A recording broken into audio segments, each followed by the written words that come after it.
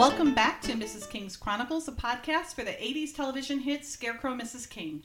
I'm Taya Johnston, and I'm joined by my very good friends Lexi Fema and Jen Peterson. Unfortunately, Miranda Thomas isn't able to join us this time, but we will be covering Season 3's The Triumvirate. So The Triumvirate aired February 10th, 1986. This episode is number 19 in our new order for Season 3. The director for this episode was James Fargo, who we have talked about before, as he also directed Flight to Freedom and We're Off to See the Wizard. I'm sure it was mentioned before, but I think it's pretty cool that he was the assistant director for the movie Jaws. Groundbreaking work there, I'm sure. The writer was Robert Balak, who's been the director for several SNK episodes. This is his fifth one and his final. He also wrote Utopia Now, Delirious on Arrival, Ship of Spies, and Double Agent, which are some of my favorite episodes.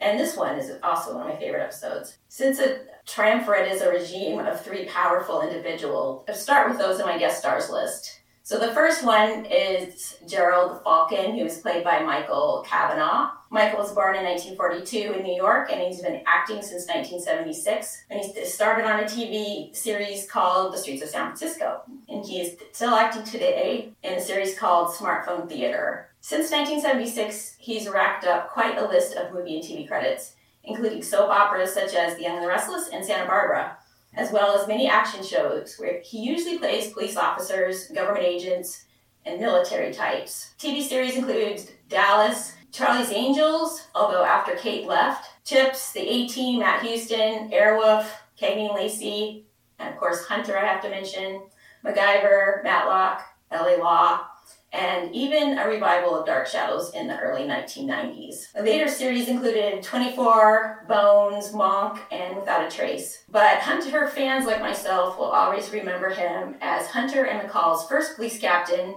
causing a bunch of angst for those two. And he was in the pilot of the very first Hunter episode. So he also worked on several other movie projects, including several Clint Eastwood films, such as The Enforcer. So that's pretty cool as well. The second of the three is Carl Eagles, who is played by Stephen Elliott. We may have discussed Stephen before, as he acted in Season 1's Weekend. Stephen was born in 1918 in New York City, and he started acting in 1949.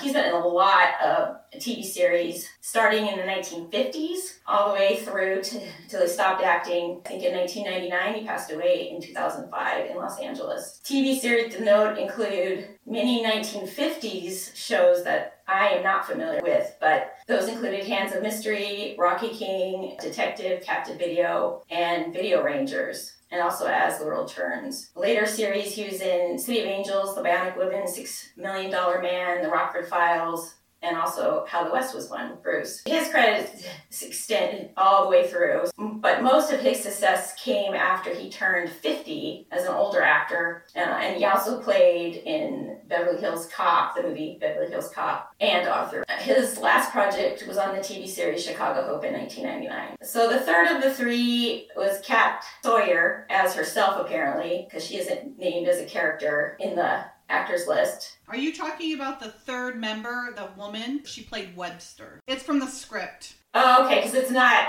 anywhere else, and I didn't look at the script, so she was born in 1952 and started acting in 1972.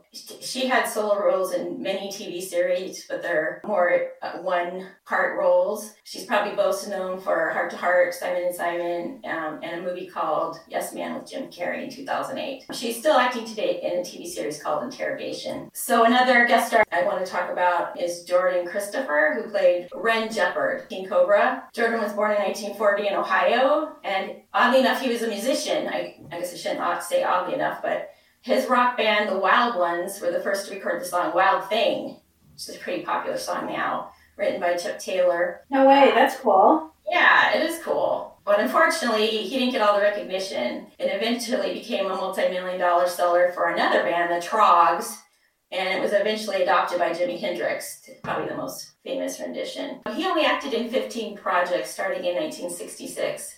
his largest role was probably a movie he did with Jack Lemmon and Julianne Andrews, which I think would be really cool to work with those guys, in a movie called That's Life in 1986. We'll also see him again in season 4, Mission of Gold. Unfortunately, the SNK episodes were his last acting credits, and he passed away in 1996 at the young age of 55, which is kind of a bummer. Wow, that is young. Oh, that's really young. The last one I'll talk about is Mark Sawyer, who played Lance Dorn, the computer genius, and he was the first innocent who lost his life to those 3 power individuals. He has 15 acting credits from 1983 and 1999, and he just had various roles on different series such as Cheers, Alice, Doogie Howser, MD, and Newhart. He also did several voices for several video games in the early 1990s, which I think might be fun, including one called Math Blaster for those kids out there that wanted to learn math. It's notable that his bio identifies SNK as one of the series that he is best known for. So he played a very small role. He's best known for SNK. Those are all the guest stars. In this episode, a substantial overpayment on Amanda's paycheck drives her and Lee to uncover a group of rogue agents focused on vigilante justice. We do have a script for this episode. We also, on a rare moment, I do have the story outline for this episode as well. And it's written by Robert Belak, and it's from November 27th in 1985. And it's about a 10-page document, and it's very thorough. And honestly, it's pretty darn close to what we got. So it's pretty good when it's only not even 10 pages of information, and it's 9 pages, and it sticks right to the story. I mean, his idea was pretty much the script, you know what I mean? Obviously, no dialogue is in there, but it was pretty darn good. No major differences at all, but it was funny, like certain things, like the King woman knows the access code to their wet file, and God knows what else she's discovered. Like different things that normally you wouldn't see in the script, you know? Like, God knows this.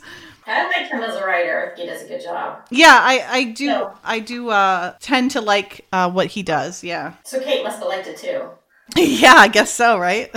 So that was fun. And then the script doesn't have a date on it, so I don't have the date for it. But there are some differences, so I'll bring those up as they come up. So this episode opens, and it almost looks like something out of Star Wars, like the ice planet kind of thing. It's like all cold and Swissy looking. So this is set in Bern, Switzerland, and obviously it's just shelved footage. And then we see a newspaper with, they really spent a lot of page room on these guys, but it talks about spies being exchanged, Krakauer freed by the U.S. So Krakauer is this bad guy. He's a hitman, and he had to get traded in order for them to get a U.S. school teacher. And so it pulls back, and the person sitting there is the man that's in the picture, cocky and very happy with himself. So he is in Switzerland, and there's a doodlebug, a blue one. Mm-hmm. And this is actually filmed on the WB lot. We've seen this quite a lot, but they've obviously made it look more European for this shot. But this is that little roundabout area that they have on the lot with a lot of trees and bushes helping to hide things. Yeah. So did you guys notice when he first sits down, there's no Rose, and then there's Rose, and he's so sweet because he picks it up and then gets hit by a truck. It's kind of sad. The waiter is the one who's putting all the roses around all the tables, because in the script, it mentions that the waiter starts putting out roses on all the tables. And then when Krakauer takes the rose, the waiter gives him a nasty look like, what the hell, dude? Why are you doing that? And then he sees that Krakauer is kind of a badass, and he kind of like, okay, never mind, you can have the rose, you know, kind of. It's just, it actually spells it out like that. Like the guy's supposed to be like, okay, never mind, and then move on. That's funny. Yeah, it was interesting. I mean, I thought it was kind of cruel that he's happy, smelling the flowers. Yeah, but he's a hitman, Jen. He's a hitman. It's bad. He's bad. He's a bad guy. Okay. You think he was getting seeking redemption. Like he's trying to get redemption and he's seeking it right before he's about to bite it. And what a horrible way to die, man. You're going to get killed by a bunch of Pilsner. Yeah. If you're going to go with Pilsner, man, you want to be drinking it to your death, not like getting crushed by kegs of beer. And they could have made him look meaner or something. I would have felt better about it. Yeah, but in the script, they really lay it on. That half the time they like build things up and then they have to take it out because of timing for the episode. But they definitely, he's a bad man. He's a bad man. They really build it up in the script so that you don't like him. But he's definitely not good. They didn't do that here, like so that it feels justified. Yeah. Exactly. Okay. Yeah, so they build it up in the script like this guy's a hitman, he's really bad, he's done horrible things, he's, very smug. They talk about him being smug, sitting there and then taking the flour, and the nice waiter's like looking at him like, what are you doing? You can't just take that, and then he like looks at the waiter like he's going to kill him and he's like, okay, never mind. Everything's he's a bad guy. He's going to get what he deserves kind of thing. Okay. But they don't tell you that, they don't build that up in the actual episode. It's just a slam bam, thank you, ma'am, literally. Yeah. Well, he should have taken the rose from a cute little girl. And he got hit by a truck. He should have taken it from her and then taken her ice cream cone and thrown it on the ground too. And then we would have really hated him. Yeah. Okay. So obviously this is a hit and run, a purposeful hit and run. The man that has the little cap over his head, that's Ren Jeopard. And he's also a hitman. So I guess, how do you... Like, I thought you'd get professional courtesy that another hitman wouldn't take you out, But apparently that isn't the case in this. When money is involved, it doesn't really matter. The ethics go out the window as long as the payment's on time, I guess. I guess so. But I have to say, that's an interesting way to take somebody out if you're a hitman. It seems complicated. It's very complicated, and you don't know if that's going to hit him. I mean, he could have jumped out of the way. I mean, would that crush him necessarily? You know what I mean? Like, it's such a random... But they had to make it look like an accident, I get, but why not just have it look like a drunk driver or something like that? It just seems it seems very poetic for sure, but also kind of lame.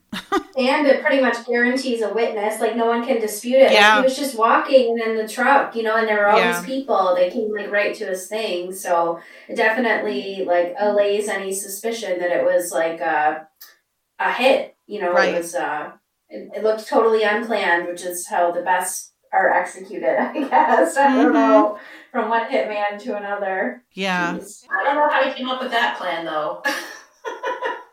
I'm going to drive a truck and dump a bunch of beer kegs on him. Yeah. Supposedly he's a Turkish driver, and fearing consequences, he fled. But this guy, Ren, he actually leaves and he's in Austria hiding, which if I have to hide somewhere, I would pick Austria too. It's beautiful. Ren looks at the picture and just to make sure that he's got the right guy, that he's going to take out the right guy. And then he comes barreling around and has Krakauer in his sight, and the beer just comes flying at him. That's got to be some heavy beer, because only a few of those fell out. Not all of them fell out. So, and then all the little looky-loos are coming to see what's going on, and then somebody's filming, it looks like a home movie. I know, but the quality is crystal clear. I take worse iPhone videos than that. Person filming. You are not kidding. I am horrible about that. Oh, where's their head? I've chopped their heads off.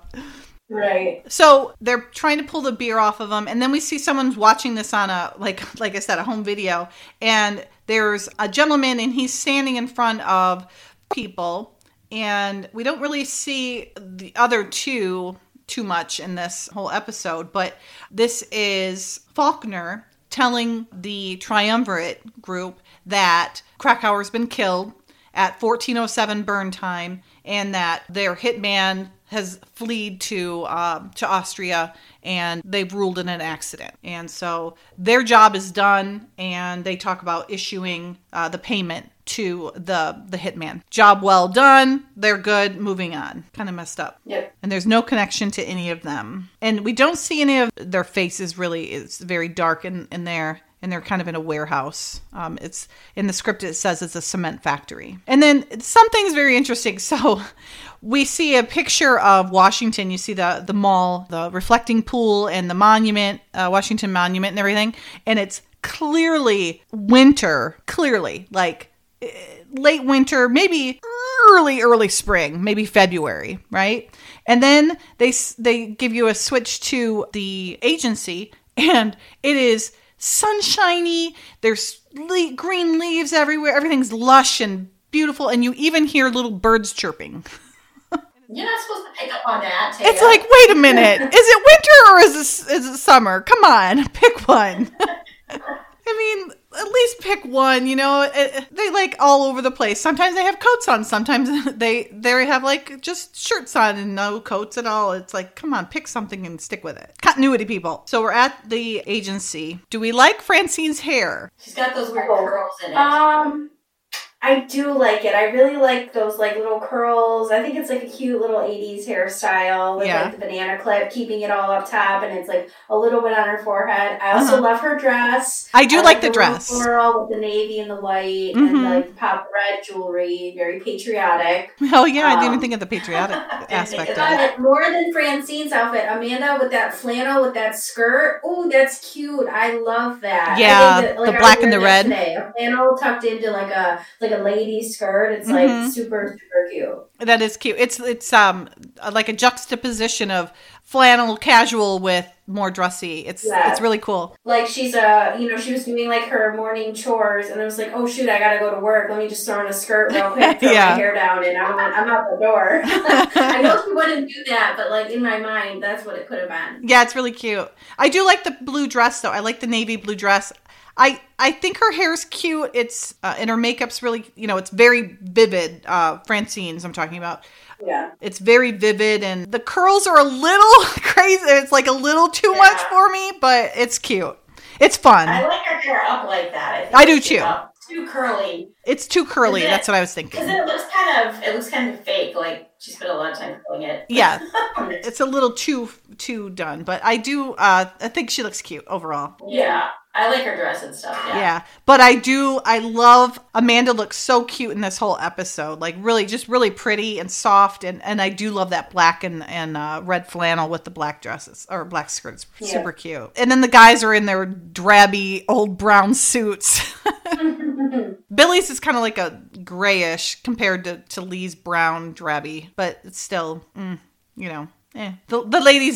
ladies spark it up for sure. So Amanda comes in and they're kind of like, yeah, what is it? Like we're in the middle of something here. And she's like, oh, it's about my pacer. And he's like, oh, well, didn't you get it? And she goes, oh, no, I got it. Francine goes, well, they do take out taxes, dear. It's like, come on. She's not a moron. She knows about Uncle Sam taking taxes out. Right. And they're like, oh, well, if they give you a little bit more, just chalk it up to, just aggravation and, leave it at that. And she goes, oh, no, it's a little bit more than that. And they're like, what? Maybe it's overtime. She goes, $100,000. And all their eyes bug out of their heads. And then she shows us on the camera there. So have you guys ever gotten a windfall like that? Accidental? Oh, man. Not that big, but... No, never. I wish I is there somewhere we can request that?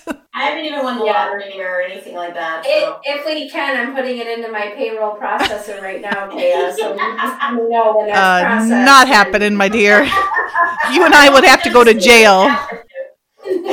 We'd have to go to jail, my friend. And if we're going to jail, we're going to jail for more than 100,000. We got to make it worth it, man, so we can retire on a deserted island. Right. Oh, great. Now this is going to be called conspiracy.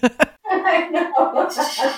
Conspiracy to commit embezzlement. Yes. I love this. So now we're at, it looks like a payroll line, which this is hilarious that they would have to make them do this, but they're all standing in line and Amanda, of course, is at the end. Whenever I'm in a really long line, I'm always the last one in line. Like no one ever comes up behind me. Like I'm always the last one. That's how it feels. It definitely totally does. I like how they really rub it in with that giant book that he has to look through to try to figure it out. I mean, it's going to take forever. So, but I always pick the wrong line. The wrong grocery store line, the wrong whatever line it is, I pick the wrong one. Yep.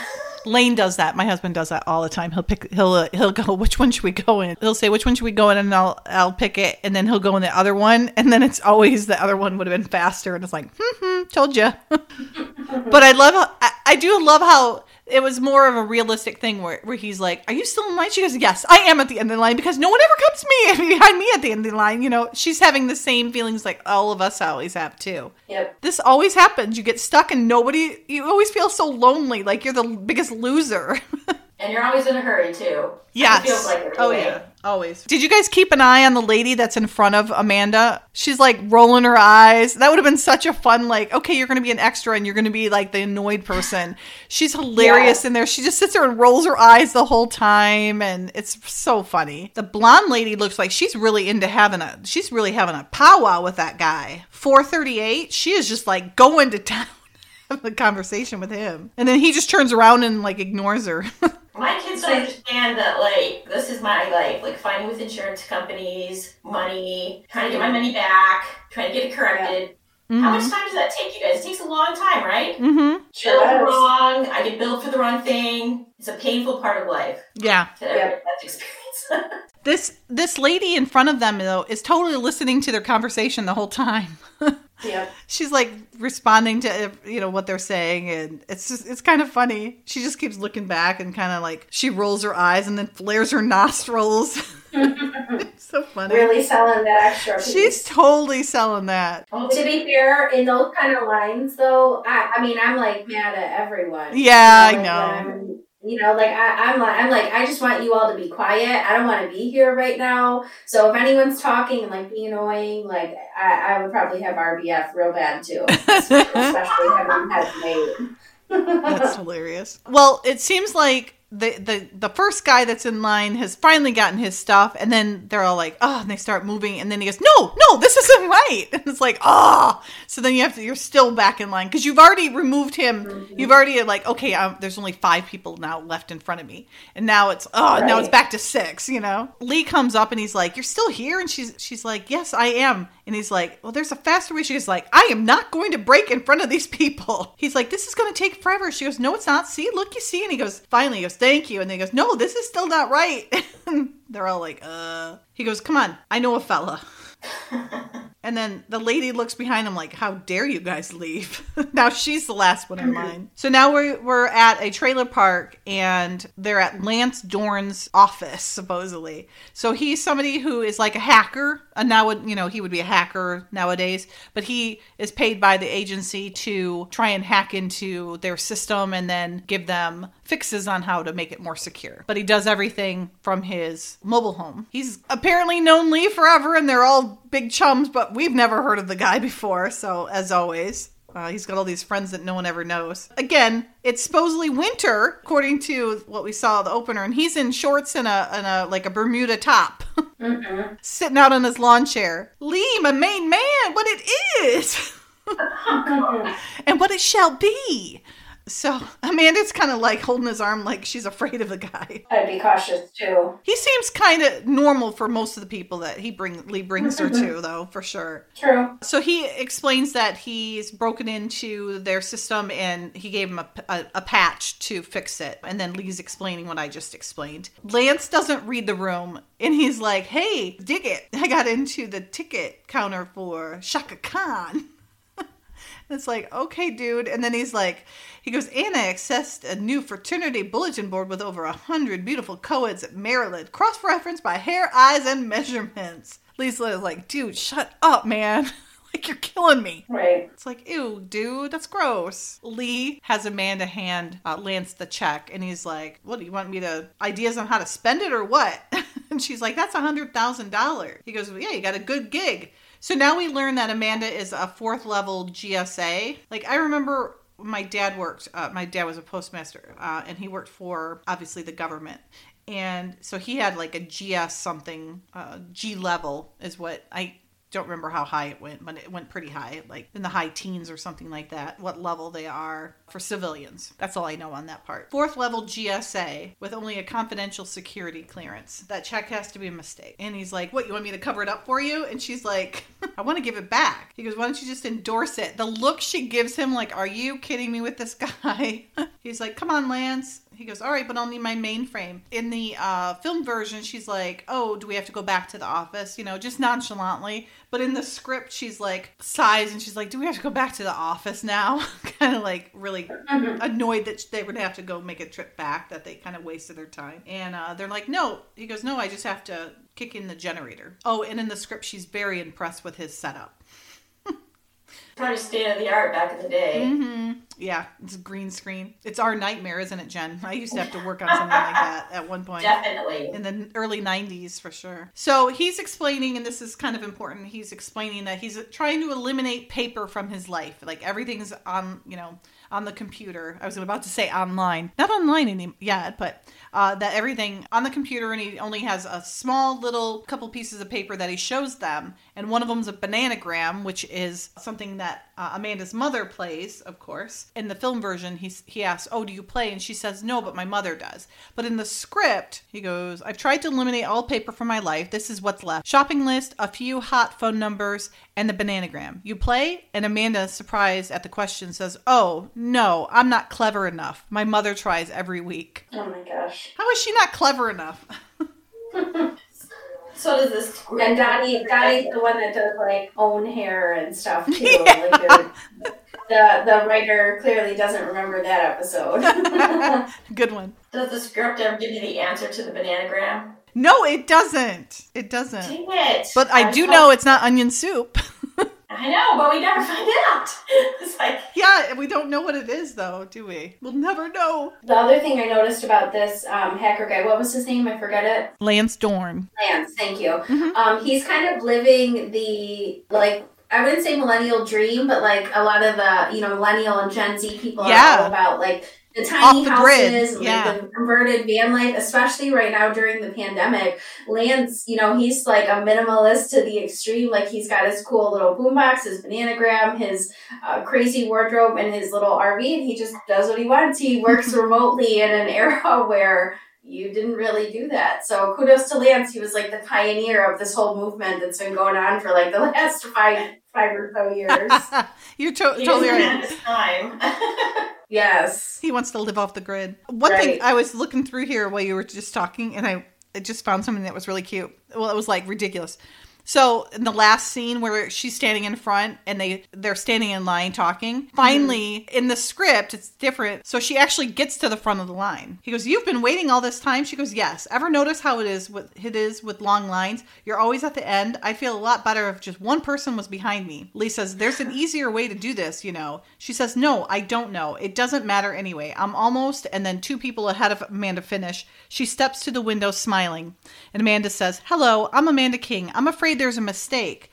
And the clerk inside unceremoniously rolls a shutter down over the window. A back at clock is attached. Hands fixed to 1:30. Amanda's instantly steamed. She knocks on the shutter. Excuse me, I've been waiting. Hey, they don't even treat you like this at the phone company. And Lee says, I would throw down over that so hard. That is so rude. Lee says, it won't do you any good. This is your federal government at work. She goes, or not. And he says, here's what I do. Make a bunch of extra holes in it and go ahead and deposit it. The computer will go crazy. That's the kind of stunt you'd pull. Not me. This is my paycheck, Lee. I need it. I don't need trouble with my bank. He goes, okay, I've got another idea. Leads Amanda along the corridor. And then they go to Lance's place. It was just funny. In the script, though, they originally had him, his last name be Minor. Lance Minor instead of Dorn. And then later on, you're ready to just moan. In the script, they go, oh, no. We have a minor problem. Oh, wow. I know, exactly. I was like, oh, seriously? But they changed it, thank goodness. Yeah. Anyways, so getting back to the actual film version, I just thought that was so ridiculous, that somebody would be that rude to shut the thing right in front of your face. Really? Who does that? Seriously rude. Power trip. I don't think anybody would really do. I would hope people wouldn't do that. That'd be so rude. Ugh. Anyways, so back to the film version. He shows the script, and we do get to see it. It's clearly his little jotted out notes. It's got peanut butter and he's crossed off names, Sally and stuff like that. It's just, that's all he has, that and the onion soup bananagram. And diet soda, bread, paper towels, I think. And then it's like just like random scribblings. Yeah. Anyways, and so this is what he's been reduced to. So we see this because later we're going to see it. It's going to play into it, obviously. Yeah, so he mentions that he thought he had it right, onion soup, he said, but it's not right. So Amanda hears that and just kind of puts it in the back of her head. So he pulls up Amanda's information, and they find that Amanda was given a check that was supposed to be written to a code name of King. It was supposed to be sent to the Bahamas, and instead she got the check instead. So Amanda, her pay for February 6th of 1986 was $297.91. Ouch. Wow. And I think she had to pay taxes on that. Whereas, like, the $100,000. Yeah. No taxes at all. Exactly. What's up with that? No state. Yeah. But it does look like she donated $10 to the United Way. Like it looked like that's true. I see that. It looks like $10 went to the United Way, like they were doing a deposit for it. That's so cute. They do that now, but I didn't think they did it way back then. That's kind of cool. It's interesting they put that in there. I know it is interesting. I assume that's what that is. I don't know what else it would be. It looks like it to me. Yeah. Anyways, it's kind of funny. Like $300 she got. I hope that's a week check and like not every 2 weeks or a month or something. My goodness. Right. She got it on her grocery day, so how often does she do groceries shopping? Do we know? No. Is it every week? Or every other week? It's at least every other week, so yeah, she can go a whole month on one shopping trip. No, yeah. But I really hope that's a weekly pay. I do too. What would that be? Okay, so she was part-time, right? So yeah. Let's just do a little quick I'm using a calculator since I don't trust my math. So if she makes, that was what was after taxes. We'll add 30% to that, right? What was the amount, Taya? What was the original amount? $297.91. And this is 1986? Mm-hmm. Well, she's being paid on the 6th, so you'd think that would be weekly, wouldn't you? Yeah, so you probably figure she's made like $388, we'll say, okay, before taxes, okay? Divided by, let's say 20 hours a week. So she was getting paid $19 an hour. I don't think, she was probably not working that many hours. But it was less than that. She was probably working less than 20 hours is what I'm saying. Mm-hmm. $297.91 in 1986 is worth $708.01 today. So $708.01. Okay. In today's money. According to an inflation calculator on Google. Okay. So I mean, if it's 708, like maybe that's bi-weekly. Like that seems like for a part-time. That's what I would think. That seems pretty reasonable. Like 40 hours. Like so it would be 40 hours. So she does 20 hours in a 2-week period. So 40 hours for both. And like 708. That's like pretty reasonable. Because 708 full-time, 708 for 52 weeks is like $36,000-ish. So if she was working 708 every 2 weeks. Right. So we would do it times 24 or 26 probably because it's every 26. So 26 times 708, $18,000. Yeah, I could see that. Wow, they could have paid her a lot more. That's rude. Yeah, especially, if she was just doing errands and things like that and typing and stuff sure. But she's risking her freaking life, man. Yeah. Risking her life. Yeah, Yep. like what the heck? Anyways, that's interesting though. $297.91. Yep. Yeah, the poor hitman. That's what he did. Yeah. I bet you he was not happy. $300. Thank you very much. Expecting $100,000 and he gets $300 for killing a guy. Wow. Clearly they messed up and they gave the check to the wrong person. But now they've got to find out, like, how is this check written? Because it's on a account that's not even active. It's a dead account. So how could that even happen is what they're asking. Lance is kind of interested. He wants to know. He wants to dive in and kind of dig in and see what's going on. And they let him. But it's funny because they go to leave and he's like, yeah, let me play around. And she's like, give me the check back, dude. She doesn't trust him at all. And then I love how he writes down a phone number for him to call. He's like, call this number, when you find something. He goes, okay. And then she's like, I kind of need the check. And he goes, okay. He goes, hasta la bye-bye. He goes, I trust you, really. He might just drive away with it in his motorhome. Yeah, right? Well, he couldn't do anything with it, though. Yeah, true. I love how he's like, she goes, are you sure he can do this? And he goes, Lance Dorn broke into the Soviet Embassy's Super Bowl lottery. He goes, I bet you he calls you tonight. She goes, you gave him my phone number? He immediately gets in there and he's able to access this wet operations file. It's 666, the devil's number, of course. And it was closed on 10/13/67, and so he's trying to figure out what the password is to get in there. But as he's doing that, Falcon is at his office at the agency, and he's seeing that someone's accessing it, and he looks to see, and he can see it's Lance Dorn. Now, he knows that Lance is paid to try and get into their system, so it doesn't worry him so much. He does call Eagles, and he's like, hey, this could be harmless. He goes, we don't want them testing our security at all, do we? And he's like, no, sir. The guy's just like a spineless little turkey. But he knows now that someone's onto them and they're looking into it. So the alert's been put out there. So now they're going to let it be known that they're out there looking for them. And so now those people are going to be on alert now, the triumvirate people. Now we're at Amanda's house, and Amanda's reading kind of I've been here on this update on her class reunion that's coming up. And this is how I am.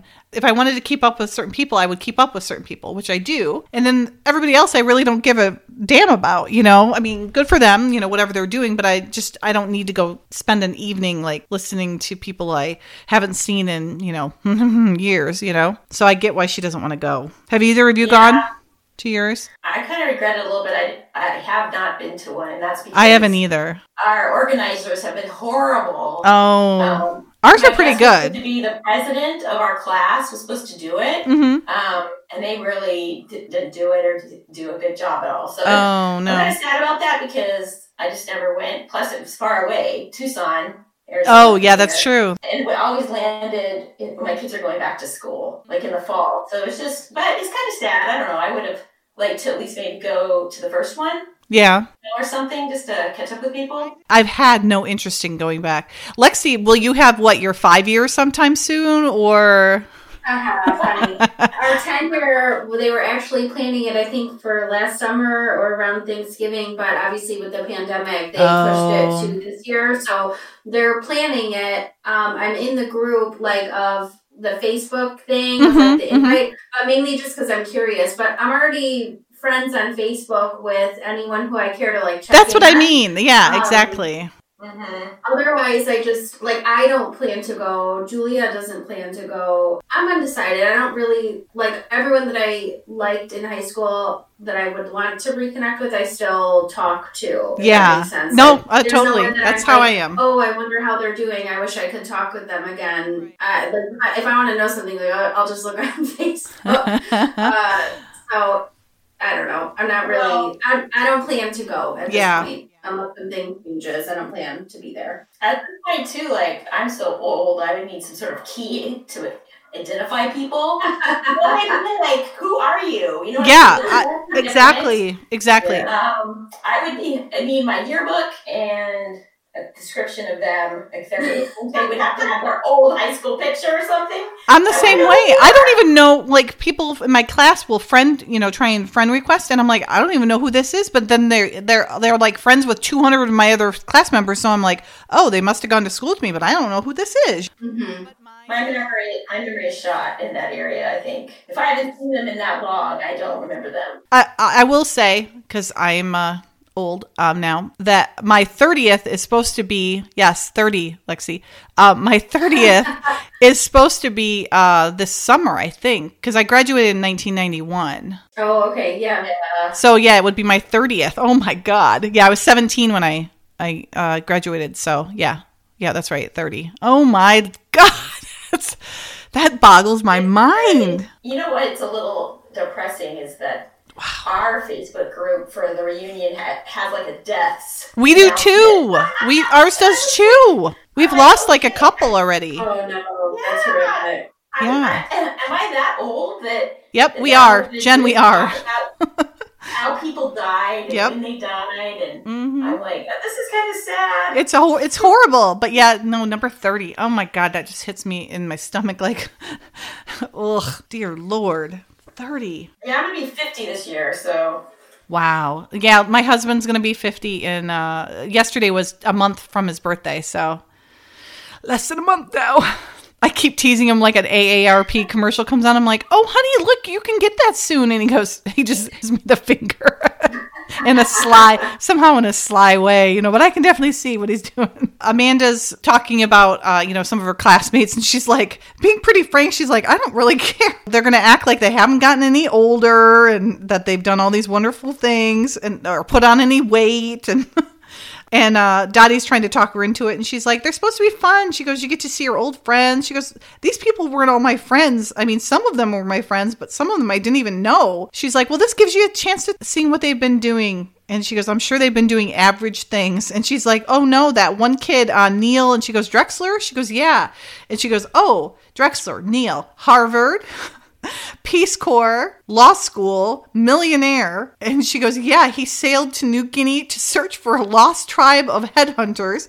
And Dottie goes, and he wrote a bestseller. He was on, I think she said he was on Merv Griffin. I saw him on Merv. Yep. When they showed Dottie filling out her bananagram, she wrote the name Drexler on the piece of paper. Really? Yeah. Like, I don't know if it was Beverly trying to remember the guy's name. It's right on there. It says Drexler. What else does it say? This says something else, too. Hold on. There's some other things written on there, too. It's like Drexler, Neil Drexler. And there's something. Old friends. It's like she wrote like little notes for her script or something. Old friends, age or ago. I can't tell what that one says. That's so funny. I've never noticed that before. There's like little notes that they left on there for her. Anyways, Dottie wants her to invite him over for dinner. She always wants to invite everybody over for dinner. Yeah, Drexler is written on there like 4 times yeah, at least. I'm looking at it now. What's the one like right after Bananagram? It says, oh, that's the age oh yeah, I see what you're saying about the age. Up at the top, next to Bananagram. Isn't that funny? I never noticed that before. Yeah. It says Drexler everywhere. What does it say next to Bananagram? It says something about old friends. Old friends again or something? Yeah, maybe old friends again. Maybe I thought it was a go or again or age or something. It's AG something. So yeah, again would fit in there too. Underneath where it says onion soup, does that say first? Onions. Oh yeah, now I see what you're saying. I don't know. I have a hard time reading person on a good day, but this is like super hard. I know. I wonder what the idea was to put all of that on there. It's just kind of funny. Yeah. Oh, and then something else. It says fast or something. Right when she lifts her hands, you can see it says something underneath her hand, but I can't tell what it says. Yeah. Looks like it starts with a B, maybe. I'm going to try one more time. I thought it started with an F. Are you talking about right below the banana? No, we're talking right where her hand is. Like her thumb. Like where her thumb ends. There's like another writing. But when she lifts up her hand, right before it finishes, there's something else there. Yeah, I don't want to go back. It says Drexler. It says Drexler again. Okay. It said it like 5 times on their Drexler. There's Drexler under, and under that, I do not know. It's like it looks like denture. No. What about so there's the grand prize 10,000 there, and then it says Drexler right underneath the speech bubble thing, and then there's something right underneath that looks like it starts with a B. Yeah, I don't know what that is. It looks like angler or. Is that an A or B? I don't know. It doesn't look like. I feel like we're all looking at ink blots right now when it's exactly. The only thing I can make out is Drexler 3 times. Yeah. I don't know anything else. I certainly don't know what's below the third Drexler. You're saying right underneath where it says the $10,000 grand prize, it says Drexler. It says Drexler, and then Argue, ARGUE. I don't know. It sounds like an ER though. It looks like ER. Drafter. I thought it said burglar at first, but that doesn't really make sense. No. What do you guys think that says underneath the onion soup, underneath the banana that's got onion soup written in it? To me it looks like first or fatal or faint. Yeah, it could be faint. Anyways, that's so funny. That's so funny that she had little notes on there, though. Yeah. This will not be the last time that we talk about something that's written on notes, though, in this episode. So we'll be talking about that soon. Dottie's like, oh, I got it. It's onion soup. And Amanda goes, no, that's not right. And she goes, how do you know? You've never played this. She goes, you're right. I don't know. How would she explain it, you know? That's funny. She's like, this is worth $10,000. She goes, I'm wrong. You're right. So somebody knocks at the door and Amanda goes to it, and it's Ren Jeopard. And he's pretending to be Brown from IFF, and he gives her the codes. She spouts him off pretty well, though. He's like, counter. She goes, Diablo clearance, and he goes, 7 Bravo. And so he's got something in the letter. I don't know what it is, but she's checked it. She's verified it. She's done all she's supposed to do. You know, she can't help it that the guys like got it in with the other people that are at the agency. Right, that know everything in the procedures. Yeah, exactly, and have the right code sequences and all that stuff. But she does give him her check. I do like her hair up. I love when she has her hair on the sides up like that. It looks so cute. Yeah, you can really see her face when it's framed like that. Yeah. She's having some good hair days for sure. Yeah. Yeah, she's making up for season 2. Let's just put that out there. Yeah. So he leaves her place and goes into the car where, you know, across the street, no one can ever see anybody out in that across the street in the cars. And Faulkner's there. And he's like, any problems? He goes, nope, got it. We're all set. And so now they have one other thing to clear up. This is where in the script they said we have one more minor problem. And we are at Lance's place, if you want to call it that. And he's written down the password to get into 666 file. And it's Guardian. But then at the same time, Faulkner's calling him and tells him he needs to meet him. You know, it's kind of cloak and dagger type thing. And so he pulls up, and both Faulkner and Jeopard are there. He's like, what's going on? You know, why all the cloak and dagger? You made sure no one knows you're here. He goes, yep, no one knows I'm here. Bad move, dude. He goes, you're the problem. And he goes, and I'm the solution. And then knocks him out with a karate chop. And then throws some alcohol down his throat as if he's going to swallow that. He's unconscious. He can't swallow it. They just send this poor little defenseless Jeep and the man in it down what is not there. There's not that big giant hill there, of course. They're in that same little area that they've been using all season. And what is this? It's just around the pond there, right? Yeah. On the lot. Yeah, it's just a little pond there, on the lot. But, like, how many vehicles have died off this damn cliff for the show? I know, it's true. Oh my gosh. I mean, I can think of, like, at least 4. I think probably more than that, though. So now we're back at the cement factory, and now Jeopard's there, and he's in front of the firing squad. I'm sure he's not used to this side. The triumvirate's there, and you can't see them very well. And they're asking him why he did this kill. It's one of their own. They're upset. They didn't vote. And he said, it was authorized. I was asked. He goes, you can take all the votes you want. I get paid to kill people. And they go, who gave you the assignment? And he goes, Gerald Falcon. She goes, you can leave. So Falcon's probably pissing himself right now. And as soon as he leaves, he's like, I had to move. I couldn't wait. There was no time for a vote. Falcon had, I guess, got some balls. I mean, obviously not real big ones because he is cowering now, and he's cowering for making that decision. But he ordered Jeopard to do the killing, and the other members are not happy. Now Lee coming by to see Lance. Now it's definitely different in the script. It's not Lee going to Lance's place by himself. It's Lee and Amanda. And so it's a little different because in the film version, we see that Mrs. Snardley is all over Lee and coming on to him as if she ever had a chance with him. And, but in the script, it's definitely different with them going to him. And they've kind of explained why they're even there. In the script, Lee's Corvette pulls into the parking area. Amanda and Lee get out and walk toward Lance's trailer.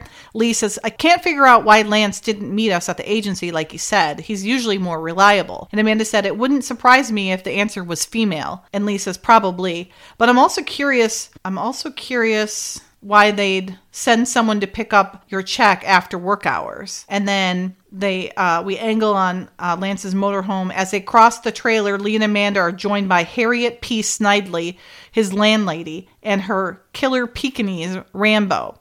Mrs. Snardley can't see too well. Well, this lady looks like she can see fine. She says, it's about time some police got here. I called over an hour ago. And Amanda says, oh, we're not. And then Lee motions to her to be quiet, pointing to the door swinging ajar on Lance's motorhome. Something isn't right. Amanda continues, says, usually this late. And Lee says, she says, Snardley. He goes, Lee moves to the door, fingers a broken door latch. He goes, would you mind going over it again, the reason you called? She says, sure, burglary. Pure and simple. Lee and Amanda exchange glances. He goes, mind if we go in? She goes, that's what they pay you for, ain't it? Lee nods, leads the woman inside. And then he asks, do you know when this happened? She said, must have been before me and Rambo got back. That was at 12. And he goes, Rambo? And she points to the Pekingese. And she says, my beagle. Okay, I'm confused. Is it a Pekingese or is it a beagle? Maybe she has 2 dogs. And she says, I can tell you, this wouldn't have happened if he was here. He'd torn them apart. Lee and Amanda exchange another look. Lee then moves over to the computer table where several discs are scattered. He picks up a disc, boots up the computer. Nothing but snow on there. And then Lee says, looks like whoever was here magnetized his discs. And Amanda says, you mean everything's erased? And Lee nods, poking around some more. They didn't miss a thing. There's not even a scrap of paper left. This triggers a thought in Amanda. She reaches under the computer and pulls out the wrinkled paper Lance keeps under his computer. She wordlessly shows it to Lee, then ducks it. It says ducks. Ducks it into her purse. Mrs. Snardley doesn't notice. And Lee says, do you know when Mr. Dorn is expected back? No, but I will tell you that I'm worried. He usually tells me when he'll be out all night. Oh, he says, we better get this back to Billy, see if we can find out what happened to Lance. So what we get is a little funnier. It's this lady like throwing herself all over him, telling him how she's so alone and scared and how she sleeps alone. Like, okay, obvious, Miss Obvious, Yeah. And she's like hugging on his arm and he's just like, oh God. So do you think in the script she was supposed to be like an elderly lady? Yeah, that's what it says, that she can't see very well. And it gave the description she was an older lady. Yeah. It's like, so they amped up the sex. The yeah, they kind of made her like Blanche Devereaux on Golden Girls, like sexy, sex crazed. And I love at the end, he's like, try drinking a warm glass of milk to get to sleep. And she doesn't have a dog in this. She has a cat in this. Meow. Oh yeah, cat's a sure sign. Yeah. She's a crazy cat lady. Is that what you're saying? Yeah. Well, in the film version, Lee finds the scrap of paper, and we actually see the bananagram and all that, and he takes it. He kind of makes sure no one's looking, and he takes it with him. This bananagram thing is bothering me because, one, that's a lot of money to solve the bananagram. And two, I feel like we should be able to solve it right now looking at this tree with the letters in it. So, is it solvable? I mean, someone must have asked this question in like the SNK world. I mean, seriously. Right. Well, one, that's a lot of money. $10,000 at the time to solve a bananagram. And I often feel like looking at it, we should be able to solve it. Looking at the letters in the tree, right? I mean, come on. Has anyone solved it? Or is it solvable? I don't think we have enough information. Yeah, we do. You're just supposed to unscramble the letters in the tree, and we know what the letters are. Okay, well, I guess you could then. But if it's not onion soup, then I don't know what it would be. Well, that's the question. Now it's going to bother me. Okay, well, you figure that out, and you let us know.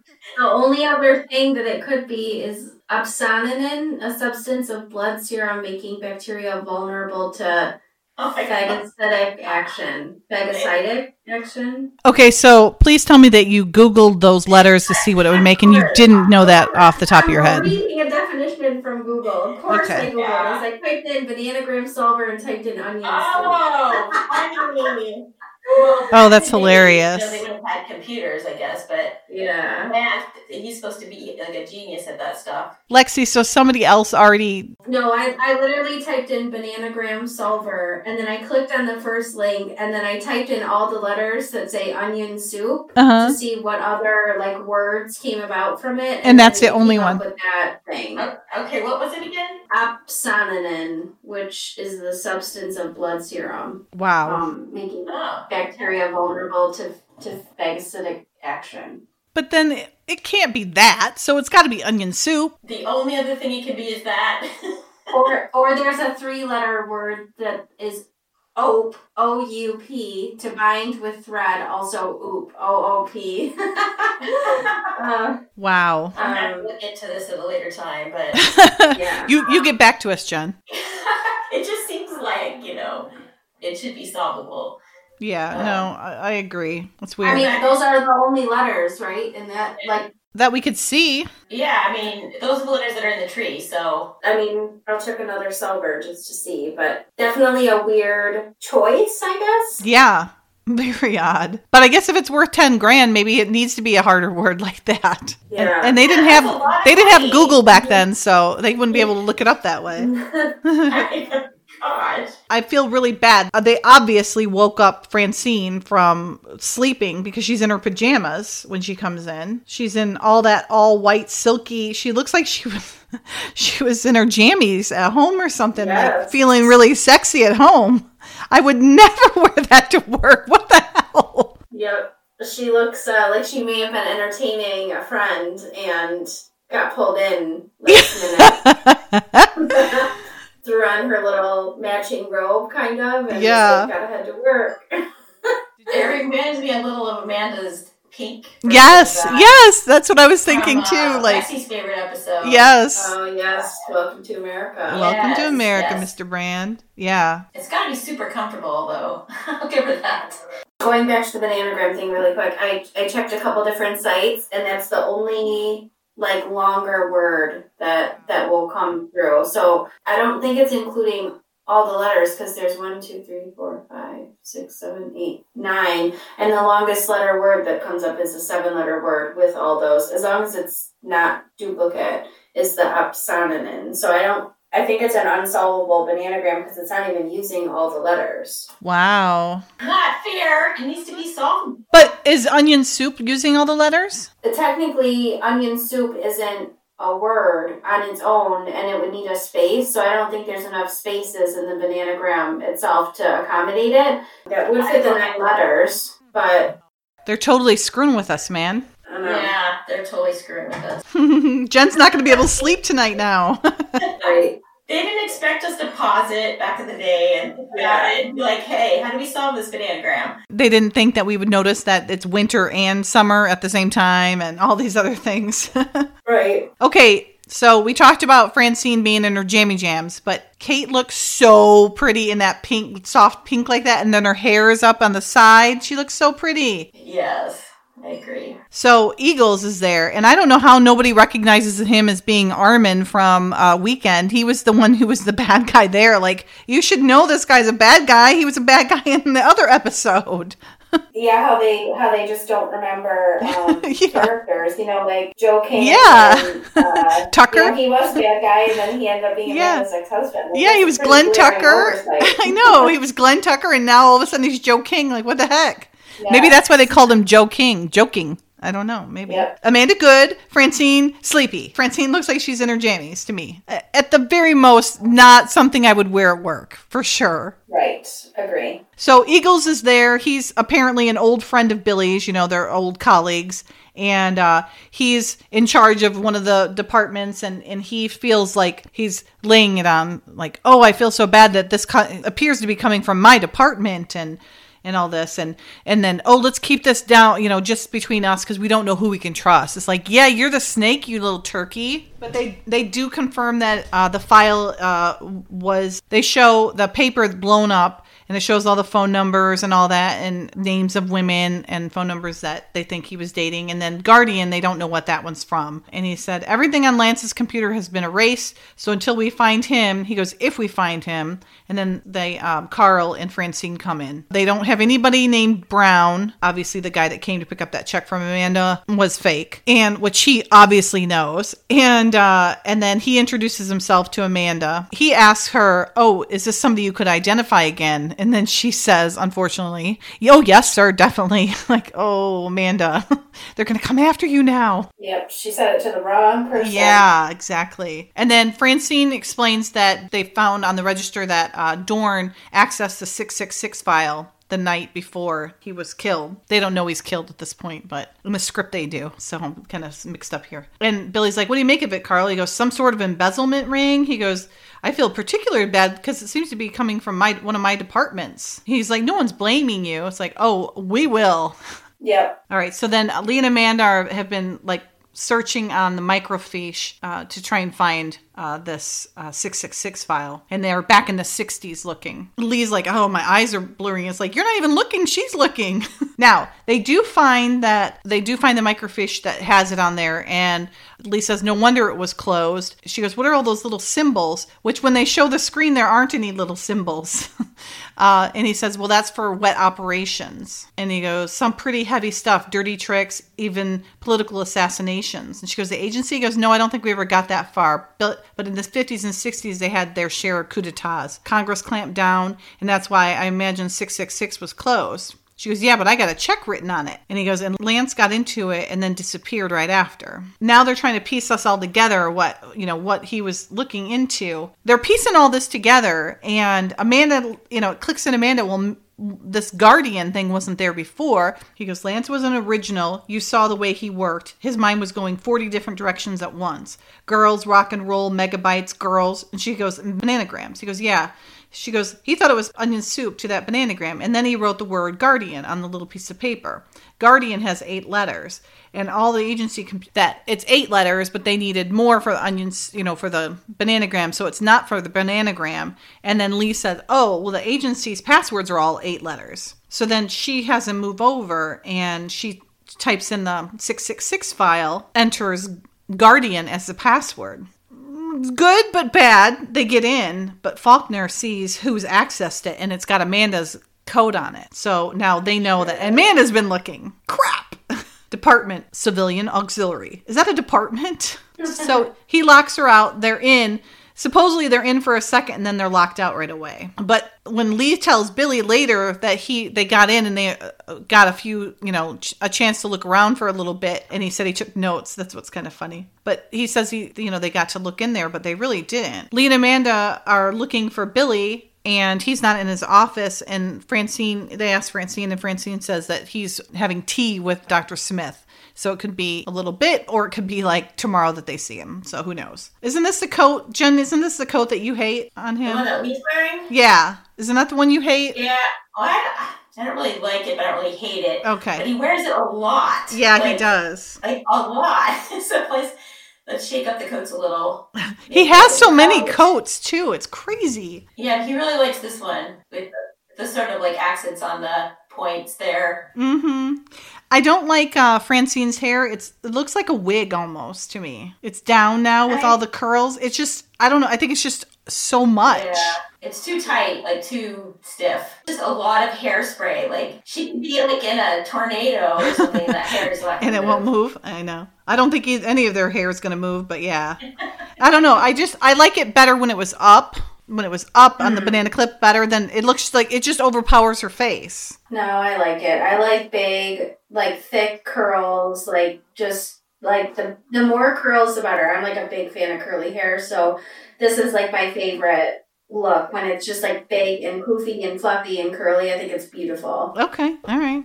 To each their own, right? Mm-hmm. So Lee asks Francine, when was the last time you heard of any kind of funding for wet operations? She goes, I haven't, not at this agency. We closed out all our political destabilization in the late 60s. And Lee says, Amanda and I accessed it, then got shut out. She goes, any idea who's involved? He goes, no, but obviously it's some kind of in-house link up. And so she says she'll get the janitors on it. So someone's going to be doing some research to find out. He goes, quiet is better than quick. That's something that Billy has told him before.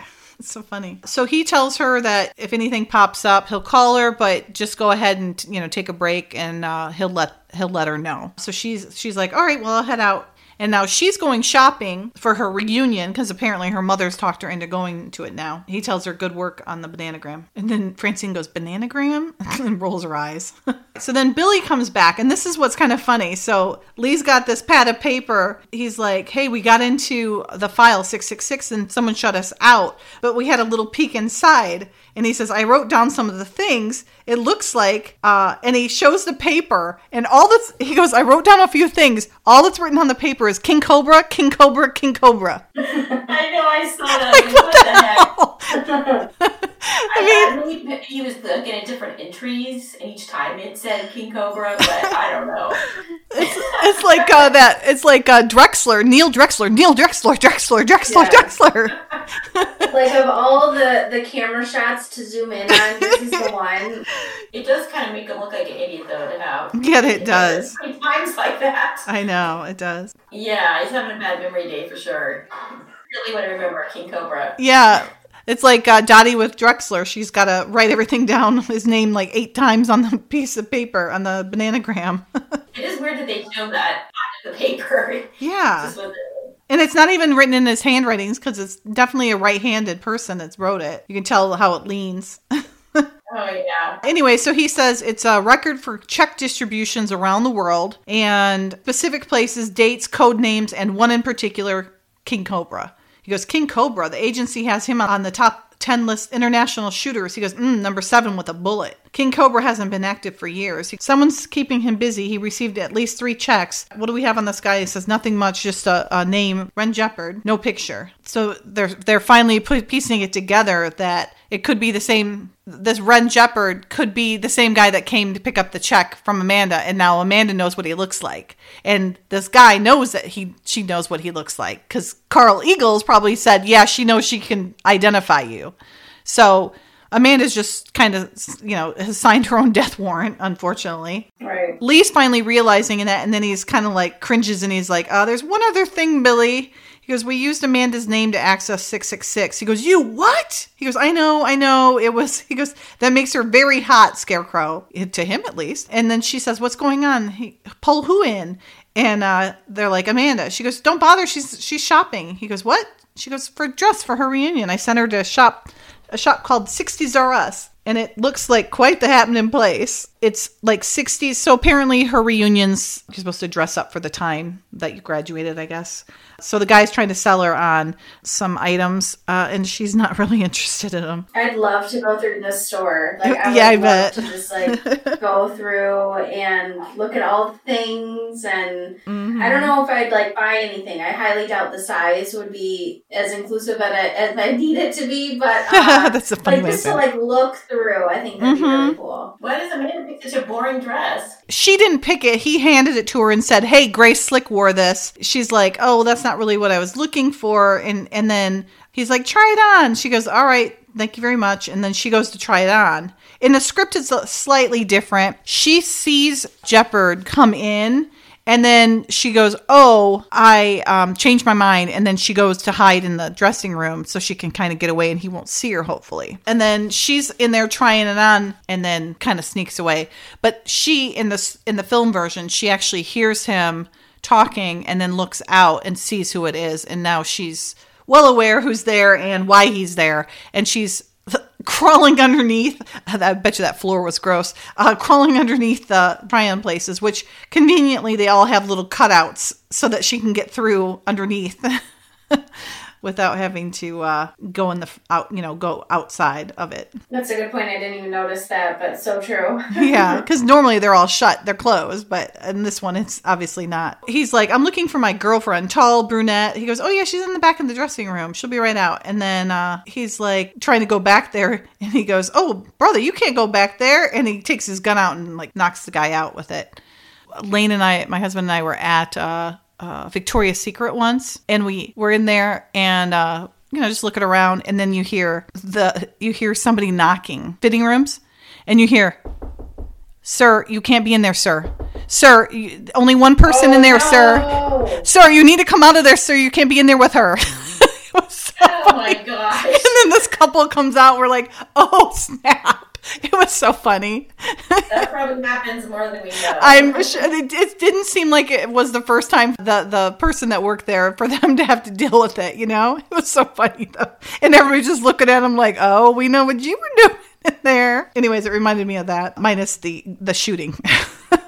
So Amanda hears him get knocked out, and then she starts crawling out from underneath there. And at the same time, Lee then pulls up out front. Thank goodness. So she's crawling through. And then Jeopard, pulls the curtain back, thinking it's her, and it's some blonde, and she's screaming. And then Lee comes in, and then he shoots. Doesn't even look. He just starts shooting. Jeopard does. And now they're hiding behind the clothes and everything. And Amanda's trying to scooch out of there. She's going to end up getting shot. Jeopard goes to shoot and hits the mannequin, and the plastic from the mannequin sprays Lee in the face. So he can't chase after the guy, which makes it nice and convenient because he gets to run away now. In the script, it's different, though. They actually capture him here in this shop. And that's the weird thing. So they actually capture him, and then all that happens later is because of the triumvirate people, not Jeopard. So yeah, it's a little different. That makes the triumvirate people worse because they just do it on their own. Exactly. But now on this, they have Jeopard do most of the bad stuff, and then the last resort, then obviously, spoiler alert, the triumvirate people get their hands more dirty than they already are. But in the script, yeah, they Lee shoots Jeopard in that store, and then he's in the hospital from then on. So that was a little different too. Now we're at the park, and now the whole triumvirate, which now there's 5 of them there. And they're all standing around chatting and watching Carl Eagle's grandson play soccer. They're trying to figure out what to do. Faulkner's trying to tell him, that they need to get rid of Amanda. And he's like, no, I'm not getting rid of a mother of 2. Carl is more going against it. And then Webster, the woman, she's like, no one here wants to be here when this comes home to roost. To the CIA or NSA or DIA or state, right? And it didn't have to come to this. I'm on the inside. I know their every move. She's not a threat. Besides, we've changed the passwords. There's no possibility that Melrose or Stetson or anyone would trace King Cobra back to us. And so they're saying, they're all trying to argue, like, we got to get rid of her. It's like they just keep getting rid of one person, and then they're like, okay, we have to get rid of this person now. They have already gotten rid of Lance. Now they have to get rid of Amanda. Then they're going to have to get rid of Lee. Then they're going to have to get rid of Billy and Francine. It's like, when does it end? When do you go from doing what you think is right to now you're just murderers, Yes, and so that leads me to say I am actually nominating the whole triumvirate. Oh, very cool. But specifically Gerald Falcon for Vile Villains for our MKC Finest Awards. Mm-hmm. For a group that was formed to further justice and to right wrongs, supposedly. They really are quick to kill off innocents when it threatens them and their exposure. Lance, Amanda, and like you said, Taya, where does it end? Like, at what point are they going to feel safe enough that they won't have to, continue killing innocent people to get back to their business of righting those wrongs? So, yeah, definitely my formal submission to the Vile Villain. Very nice. I do like that one. I like that it's more than one person. It's like a group of them. Yes. It's a triumvirate. But hey, I also want to point out that those guys, that group of 5, some of them one's a bodyguard and... Yeah, I was wondering. But they were both, those other 2 guys were sitting at the table when Falcon was talking in the beginning. So that's why I was wondering. I don't know. So I think maybe the 3 are Falcon, Webster, and Eagles. And Webster. Yeah. And then the other 2, one's an additional hitman, I think, and one is a bodyguard, according to IMDb. But okay. Maybe the script goes into that in more detail. I don't remember it being, I don't remember seeing that, but I'd have to look back. I don't remember seeing it, though, but maybe they just didn't spell it out. Which, no biggie. It's weird because the 3 of them sit in the shadows. It does change. Anyways, that's a great use of your vote, Lexi. Very smart. Thank you. Yes. Thanks. Falcon says we're all pragmatists here, but Eagles is like, where does it end? We form this triumvirate to right wrongs, not to kill our own. It's very simple, Carl. Either the king woman dies or it's the end of us. Okay, I know what I vote for. How about you guys? Mm-hmm. Right. And then Carl says, we're not killers. And then his grandson's ball goes over and he chases after it. And then Jeopard's there and holding on to him, like has his arms around him, like all like he's being nice, but he's not. It's interesting. I do like what he says here though, because he's totally right. He's like, oh, your Jeopard is hearing them. He goes, such a delicate morality. Your big offices and titles, clean hands. Hire me. I'm 2,000 miles away. You can't smell the blood, but you're all killers. We told you our relationship is over, Eagles says. And he goes, sure, Mrs. King isn't your problem anyway. She's mine. That poor kid's like, what's going on, Grandpa? Right. He goes, she can recognize me and I can't afford that. So just tell me where you're keeping her. He goes, I'm not about to help you. Oh, I think you are, because he's threatening your little toe-headed friend there, grandson there. This is what forces their hand, and Eagles tells Falcon, handle him, deal with him, kind of thing. So that's how Jeopard gets the information on the safe house that they're about to put Amanda in. So now Billy's at the 60s R Us store, and he's explaining that they found Lance's Jeep at the bottom of that dry bed. And preliminary report obviously says he'd been drinking, which any tox report's going to tell them he wasn't drinking at all. But right now, that's all it can go on. And Lee's saying, no way, I don't buy it. Lance was a party boy, sure, but he knew his limits. And now, he's saying, well, if he was killed, Amanda, you're in trouble. And that man that followed you, the man that came to your house, she goes, yes, sir, absolutely. She goes, but I don't understand why he would kill Lance. And they're like, well, somebody's got a major gun for hire. And it's a lot more than just embezzlement. Billy said he compared all three of the checks that he received, and they all coincide with the three agents that they've had, the three enemy agents that they've had to give back recently. I compared all three checks. King Cobra received each one after the death of Omar Khalim, Ilya Krakauer, and Sobar. And he's like, Sobar, I didn't know about him.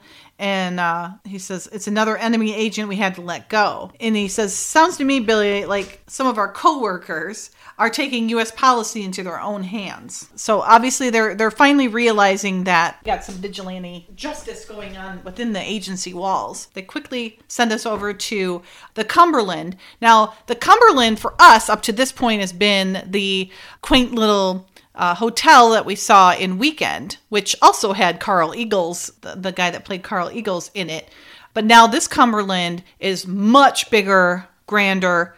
I've actually been to this, and they've redone it, and it is absolutely stunning. And they were having a wedding there at the time, and it was amazing. And we had drinks and everything. It was really fancy and nice there, and huge, absolutely huge place. But now they're putting Amanda up here, and she's saying, how long am I going to have to stay here? And they're saying, just until they know that she's safe, and she won't be able to go home tonight. And she's like, oh, great.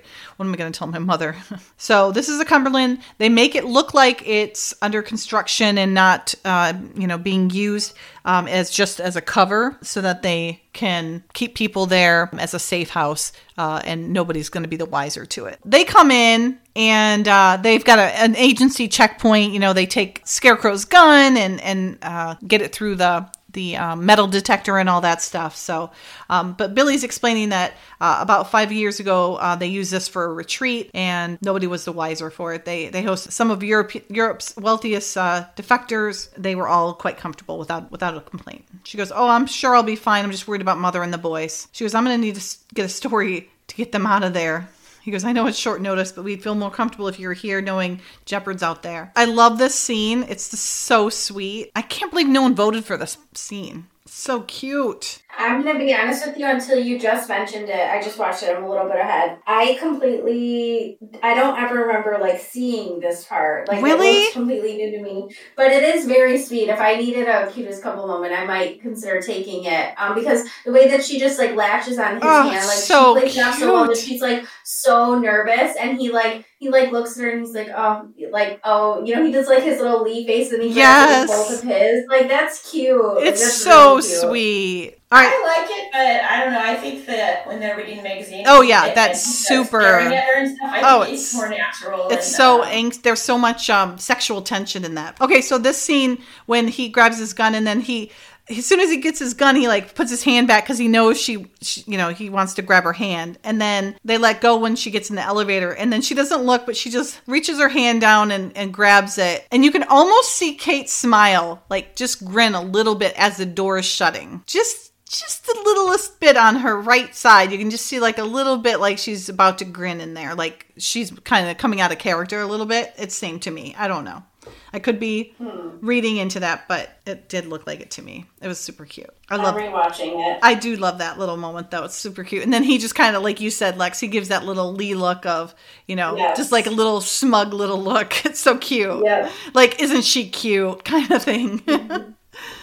Maybe like a hair of a second with Kate. Like, yes. I think maybe like at the very end. Yes, like yes. I can see what you're saying. It's like a blip. Yeah, like just blinking on this set. Yes, but just for a second, like just as they're leaving the scene, you can see as the door's shutting, she's like just smiling a little bit. It's so cute. Anyways, Amanda is talking to Dottie. Well, don't we get any warning? I don't know, Mother. I guess termites just swarm when they want to swarm. Anyway, listen, the point is, the exterminator is going to come and put the tent over the house this afternoon so that he can put the poison gas in tomorrow. So I've already spoken to Aunt Edna, and she's expecting you and the boys tonight. You'll be comfortable. Aunt Edna? Yeah, all right, darling. I love you. Give the boys a big kiss for me, all right? I could just hit her like, wait a minute, she's getting rid of us, but where's she going? Good question. Don't worry about that. Okay, and then this is such a sweet moment. Do you guys notice this? They did this on Moonlighting. Whenever they lit Sybil Shepherd, they used like a softer lens on this one. Did you notice that? Well, now that you mention it, probably I didn't notice it at first. They used to do it a lot on Moonlighting for Sybil Shepherd, and it looks like they do it in this particular scene. To me, it does. Every time I see it, I'm like, yeah, there's definitely a filter on there. It just softens it a lot more, and it's a very sweet, soft moment. It's kind of a rare moment when they are really, being frank with each other. They're like when she says, aren't you sick of this? Living like this, always having to do this. And they're having like a really honest moment. Not joke. There's no jokes. It's just the two of them talking. In the script, they're talking about how they're in a cabin and not in this hotel. They're in a cabin, and Lee's saying, Amanda, that's the third time you've dusted that table. She's like, oh, I guess I'm trying to get rid of some nervous energy. It's like, well, I bet you he has an idea for that, but never mind. And then that's when he goes, it's going to be all right. And she goes, is it? Boy, don't you ever get tired of this? Comes with the territory. No, that's what I mean. Don't you ever get tired of the territory? I mean, lately I feel like I can't even make any plans in advance anymore. I missed Philip's play when he was Rumpelstiltskin, and looks like I may even miss Jamie's first open house at school. Yeah, I hear you. She does say I miss Philip's play when he was Rumpelstiltskin, but that was actually Jamie's play, not Philip's play in Reach for the Sky. And then she said tomorrow is Jamie's first open house at school. How could it be his first open house? It's not like he's a kindergartner. Maybe it's for middle school or for the year or something. Oh, yeah, maybe, I guess. But this is how frazzled she is. She just doesn't remember what she's missing. Yeah, good point, Jen. It's just like most moms. I'm missing something. Yeah, you're like, if you're at work, you feel guilty for not being at home, and when you're at home, you feel guilty for being at work. So now with this whole pandemic thing, it's like I have guilt all the time because I'm at work and I'm at home all the time. So I guess it doesn't matter. It's true. But she's trying to get to the point of, don't you get sick of this? That, we can never make plans. We're always missing things that are important to us. And he's like, I hear you, this job's cost me my share of relationships. That's for sure. And she goes, well, why do you keep doing it? He goes, it's a dirty job, but someone has to do it. And she's like, come on. She wants him to be serious, and he's like, I'm trying to be serious. It's a job that someone has to do, and he says, and I do it quite well. I happen to do it well, and I love this part. And this is in the script too.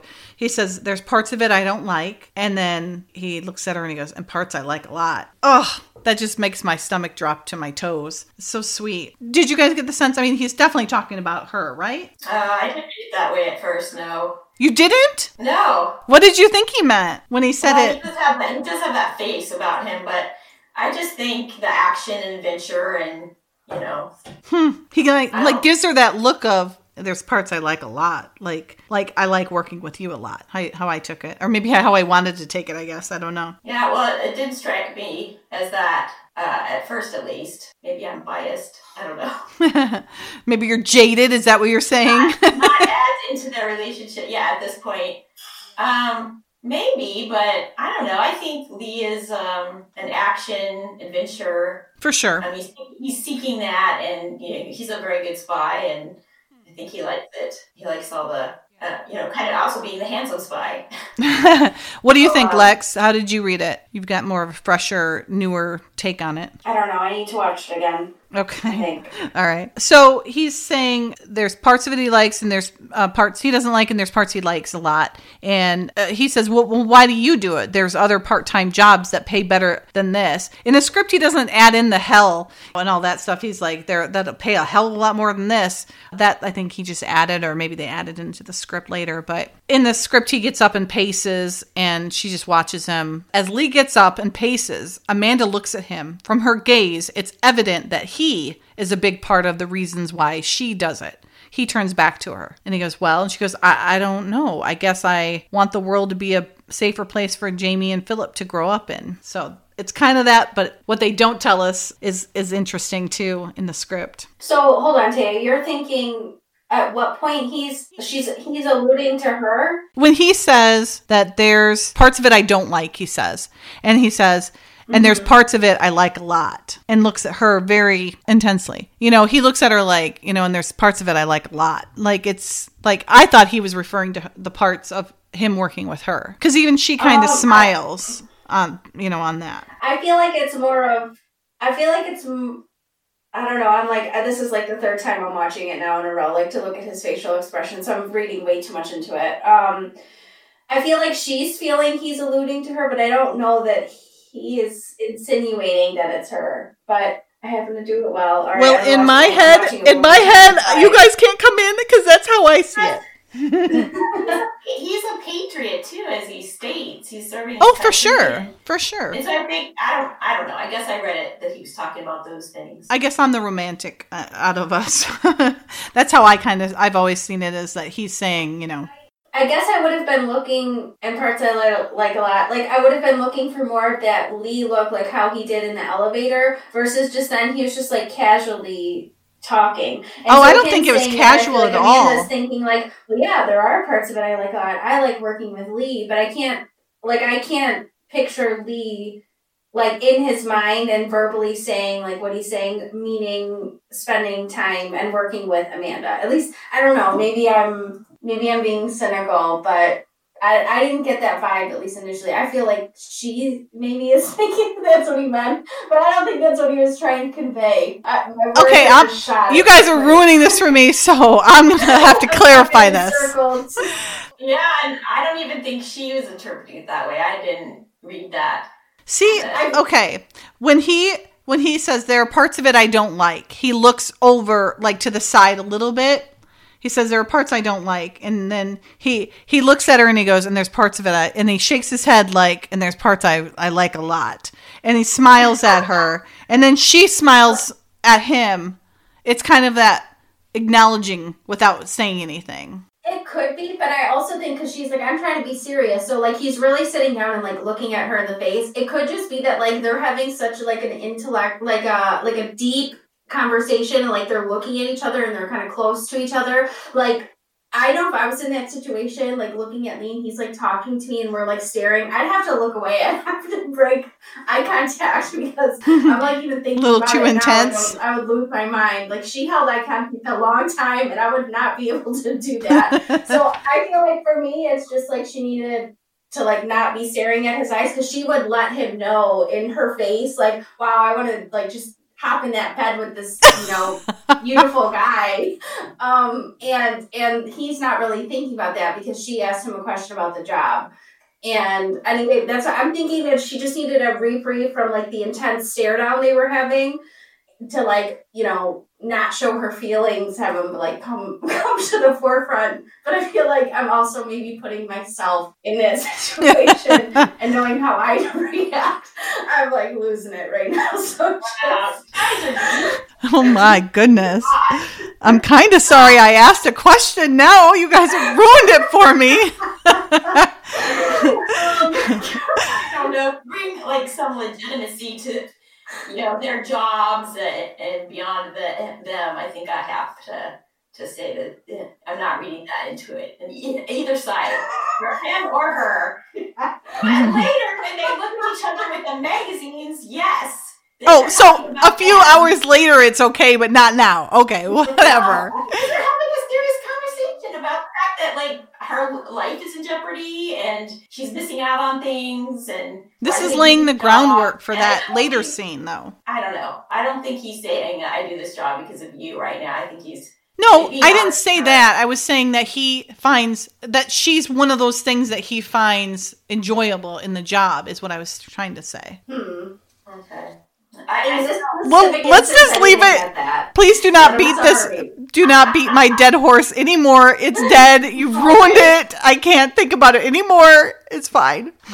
In the script, it's a little different in the script. After this little section, Lee goes to the window and looks out. He says, "It's getting dark. Why don't you get some rest? I'll take first watch." Amanda goes over to the window next to him. "I'm not tired. Why don't you get some sleep?" And he says, "Because it's my job to guard you. Why don't you go in there?" And she says, "Lee, I'm not tired. Really, I'm too nervous and upset to sleep." He goes, "Why do you always have to argue with me?" She says, "I'm not arguing with you. I'm just saying that since I can't get to sleep anyway, maybe you should be the one who uses the bed." He goes, "Fine. It's a double bed. We'll both go to sleep. How will that be?" Amanda looks off at the double bed, back at Lee, back at the bed. She goes, "You better take the first watch."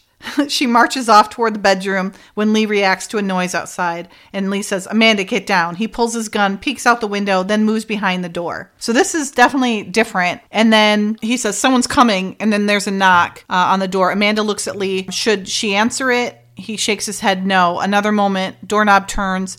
Lee pulls the door open, pistol pointing at his intruder, and it's Francine. And then she goes, "Francine!" She goes, "Who'd you expect, Dorothy and Toto?" And looking at Lee's gun, she says, "Or the Wicked Witch of the West?" And Lee says, "You're not due till morning." And then it kind of goes into the recognition codes and things like that we do get to see. But it was kind of a funny... That would have kind of been cute for like a little Stark introduced into it, but... Yeah, a little different, but yeah, it's a little more subtle that we actually get to see filmed. Yeah. So now this seems to be like a few hours later. It's dark now. They're both looking at magazines. Amanda's looking at Today's Collectibles, and Lee's staring at Amanda, and then she looks over, and then he pretends like he's not staring at her. And then he looks again. Yeah, this is what I was calling the cutest moment. It is cute. It is for me, cute. just because it feels so natural and honest. Not, I don't know. It is sweet. There's you could almost say there's a triumvirate of like special little moments in this episode, like the one that we talked about going to the elevator, then earlier them talking about until you guys ruined it for me, but that last scene I was talking about. I'm kidding. And then this scene with the magazines of him looking at her looking at him, both of them pretending not to be, staring at each other kind of thing. There's really some really cute moments in this episode. Yeah, to me this just seemed more like Amanda, like how she would handle her stresses. They would do the whole thing and then she'd ask him to stay. That's sweet. Instead of the hand-holding, but the hand-holding's cute. It's just more, I don't know, not Amanda. Yeah. You're going to say I'm wrong on that, but, she's trying to be strong and she let her guard down later in the hotel room. You know what I mean? In this instance. So. Yeah. Well, I think, she's nervous. They always hold hands, though, so it's like a natural thing for both of them, really, to do. So I don't think it's anything out of character or anything like that. And I think she's just, got nervous energy to kind of shake off. It's cute. He's like, "Why don't you go lay down?" She's like, "Oh, I'm not tired." He goes, "Oh, okay, I can stay." She's like, "Okay." That's sweet. And then, of course, anything fun, Francine's got to come and ruin it. And so she comes and says that she's not supposed to be there till morning. And she explains that Billy called her and said that he needs to have Lee back at the agency, and so she's taking over for him. And then he's like, "Well, were the recognition codes in order?" She says, "Yeah, they were." And he says, "Okay." And then he looks at Amanda like, "Sorry, our night's kind of ruined." He says, "See you later," and then tells them not to make sure that they lock up after he's gone. And then Francine, of course, has to say, "Well, isn't this quaint and cozy?" She's still in her pajamas. Do you see on the back, when Francine goes to shut the door, you can see... the vest. Yeah, the shell thing that she's wearing. It's like very... Mm-hmm. It's like almost like a bodice type thing. Yep. I think they just had to wear that because it would contrast so well with the blood later. Yeah. Oh, for sure. Yep. The white. Mm-hmm. Definitely. Could be. And she's also all ready for a slumber party, like, Night to day to night look. Lexi, that's funny. Good one. That's a lot of white. It's a lot shininess too. Lee takes off and he's heading to the agency, but he calls Billy on the phone and he's like, by the way, that wasn't Bruce coming out of it wasn't Bruce coming out of the hotel entrance to the car. It's like this really tall and like skinny dude that came out. It's not Bruce, but he keeps his head down so we don't see, but we know. So the car takes off and then Lee's calling Billy and he's like, you sound like you're coming in perfectly clear. He's like, what are you talking about? And then he explains that Francine told him that the phones were messed up. He's like, there's nothing wrong with our phones. He goes, I haven't talked to Francine all day. And then he's like, why aren't you with Amanda? Someone that sounded like you and who knew our recognition codes just, and then he's like, I'm going back there. So they finally realize they're pulling, which I would be offended if I were Francine. Like, oh, we're going to put the woman there in charge so we don't have to worry about it. Like, get the big bad guy off of there and then I can take the woman. That's fine. It's like, oh, that's not very nice. They did that in this episode, but then they made a woman triumphant. Yeah. So that was good, but this is bad, yeah. It's good that they made a woman a bad guy, yeah, for sure. Jeopard's there, and he's climbing the fence, and he's gonna scale the wall and get into the place and kill Amanda. And then Lee calls Francine and says, get some help up there, and explains that Billy didn't call. Francine, I just talked to Billy. He never called. They're trying to shake us off Amanda. He goes, you just sit tight. I'm on my way. She says, okay. Amanda's like, what's going on? She goes, nothing good. I'm going to call the security. Have them send up a guard. But too late for that. Jeopard's on his way up. He's scaling the wall right now. He's up on the wall, and then Lee's car pulls up and he runs in really fast to the hotel, and then he sees Jeopard up there on the wall and shoots at him, and then he goes flying into the hotel room where the ladies are. No one's answering, so he must have taken care of the guards up there. Jeopard's in their room. He starts shooting. Francine's obviously got her gun, and she tells Amanda to go get into the agency car and wait for her, get it started and wait for her. And so she takes off, gets out of there, and then as Francine is heading out, she's threw some shots at the guy, shot some shots at the guy, and then she's taking off to go follow Amanda, and then the guy catches her in the leg as she's just about out the door, and she makes it out the door, and then that's when we get to see the blood, which, again, we rarely get to see blood in the show, especially one of the main characters, one of the reoccurring characters like that.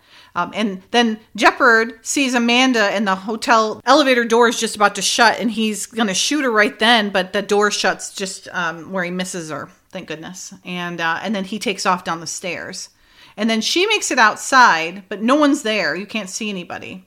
But now Jeopard and Lee are Lee's in pursuit of Jeopard now.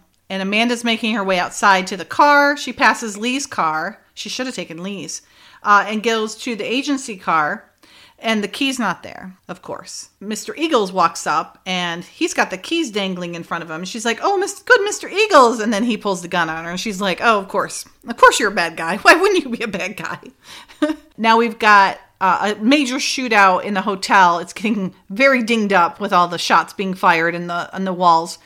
And Lee's just right behind Jeopard, and they're shooting. It looked like, though, when he busted through the hotel, that Jeopard was shot right then. Did you guys get that sense too, or no? I guess it's plausible, but I wasn't left with for sure he was shot. Okay. Because it doesn't seem like he's not dragging his leg or, pulling his arm. You know what I mean? It's not seeming like he's shot at this moment, but it looked like he was shot, and that's what kind of propelled him into the room, but maybe not. So now Jeopard is gotten up the stairs and now is above Lee, and Lee looks out because Jeopard accidentally hits one of the potted plants there, and it falls, and then that lets Lee know where he's at, and then he hurries up and of course does his little somersault like he loves to do, does the somersault and then rolls over and then looks up and shoots the guy and gets him in the chest somewhere, because later we hear that he lost a lung, so he must have shot him in the lung. They got Jeopard, he's in the hospital. Now,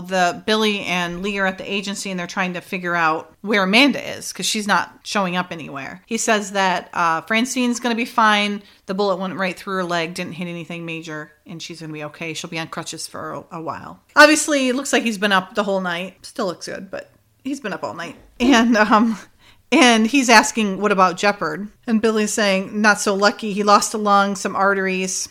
He could go in at any time. They got him over in isolation. He says, come on, he's the only one that knows where they've got Amanda, Billy. He goes, did you search the hotel? He goes, yeah, every inch of it. She didn't go back home, and no one saw her come back here. So he's right to think that something bad happened, because something bad did happen to her. And he said, Jeopard's a real pro. He goes, yeah, but right about now he's thinking about dying. That loosens a lot of tongues. I love it. Billy goes, heard that. Mm-hmm. Now, the other two triumvirate evil people have shown up now, and Eagle's already there with Amanda, and they've got her handcuffed to the pipe there. In the script, she's not handcuffed, but in here she is. In the actual film version. It's so funny. She's in this really dirty, nasty concrete warehouse, and she's in this beautiful pink outfit and not a piece of dirt on her. Yep. And then Mr. Eagles is now trying to explain away how she's just an unfortunate casualty. Yeah, thank you. Yeah, like she's an unfortunate casualty in all this. And she's like, oh, is that what Lance Dorn was? Is that what I'm going to be? You know, just kind of really laying it on thick. In the script, though, she really goes at him. Oh, another thing in the script, they're in a cabin, right? And supposedly there's this chute that like a trap door kind of thing that it's through the coffee table, and they put Amanda in it, and that's how she gets out. She goes in, I swear to God, I'm not making this up. She goes into, I swear. So, like I said, remember, Falcon and Webster are the ones coming to kill Amanda in the script, because Jeopard's already been shot and he's in the hospital, right? So now Webster's saying if Desmond is still with her, it'll be hard for the two of us to take them inside. And Falcon says, then we'll just have to force them out into the open. He opens the tailgate of the 4x4 and reaches in and pulls out a M79 grenade launcher. That doesn't seem over the top. And then Amanda and Francine are still behind the couch waiting. Look, if Lee doesn't get here in time, there's a trap door under the coffee table. It leads to a tunnel that'll take you to the highway. We've got a backup car stashed there. She goes, I'll hold them off as long as I can. And Amanda says, Francine, I can't leave you. And Francine says, look, it's not me they're after, and this is my job, okay? Lee's on his way. I'm not about to let him walk into an ambush. They look at each other, a long moment, interrupted by breaking glass. A napalm grenade crashes through the window, exploding into a flame in the corner. As they react to it, another one bursts through the other window. Amanda grabs a blanket to beat down the flame when automatic weapon fire takes out the rest of the windows. Amanda, get down. Bullets rake through the cabin, taking out chunks of wall, shattering dishes and glasses, etc., and keeping Francine and Amanda pinned down. Francine says, the trapdoor. And Amanda says, I can't. She goes, do it now. 2 more grenades sail through the window and erupt as Francine and Amanda pull the coffee table off the trap door. Amanda drops through as Francine rushes back to one of the windows. Marcy Webster rakes one side of the cabin with the Uzi as smoke billows from the building. Francine, holding a kerchief to her mouth because of the smoke, returns fire outside the window. She turns, looking back to the where the flames grow higher, creeping toward the gas heater. And then now Falcon rakes the side of the cabin with his Uzi, then reacts to flashing headlights. Lee's Corvette slides to a stop at the side of the road. As Lee dives out of his car, a volley of bullets blows out the windshield. Lee crouches behind the car and returns fire. Reacting to Lee's fire, then to Francine's shots from the cabin, he runs back to their truck. Webster, this is Falcon, Webster, already at the wheel, roars off, spewing gravel as Falcon jumps in, firing his Uzi out the window as they drive away. Angle on Lee as he gets a couple more shots off at the departing truck, then rushes toward the flaming cabin. He gets there in time to meet Francine running out. Choking, stumbling, she almost falls into Lee's arms. Where's Amanda? She's okay. Lee starts toward the cabin, but Francine grabs him. No, the gas heater. She barely gets this out when they're thrown to the ground by a tremendous explosion. Lee glances back at the cabin, worried. Like, what? Wow. That's so... That's a lot. Yeah, and then Francine says, she should be fine. I sent her down the trap door. And then Eagles is on the other end of the trap door. And he's, with the car. And then he takes her. And she's like, wait a minute, how did you know? And he goes, you better drive. And then they head off to that concrete place. Now, Francine wasn't shot in this version. She almost gets blown to bits, but she wasn't shot in it. So a little different. And then now this is where in the script where Amanda's really laying it on thick to Eagles. She says, you're going to kill me too. He goes, I prefer to think of it as a conclusive corrective action. In the 5 years of our existence, we've terminated over a dozen of the other side's worst killers, and now we'll have lost 2 of our own, 6 to 1, not a bad ratio in my book. And she goes, what about your grandchildren? As he reacts, she goes, I saw pictures of them on your desk. Is one of their lives worth 6 from the other side? And Eagle says, that's enough, Mrs. King. And Webster and Falcon come through the door in the background. And Amanda says, is one of them worth 50? And he says, Mrs. King is talking too much. Please gag her.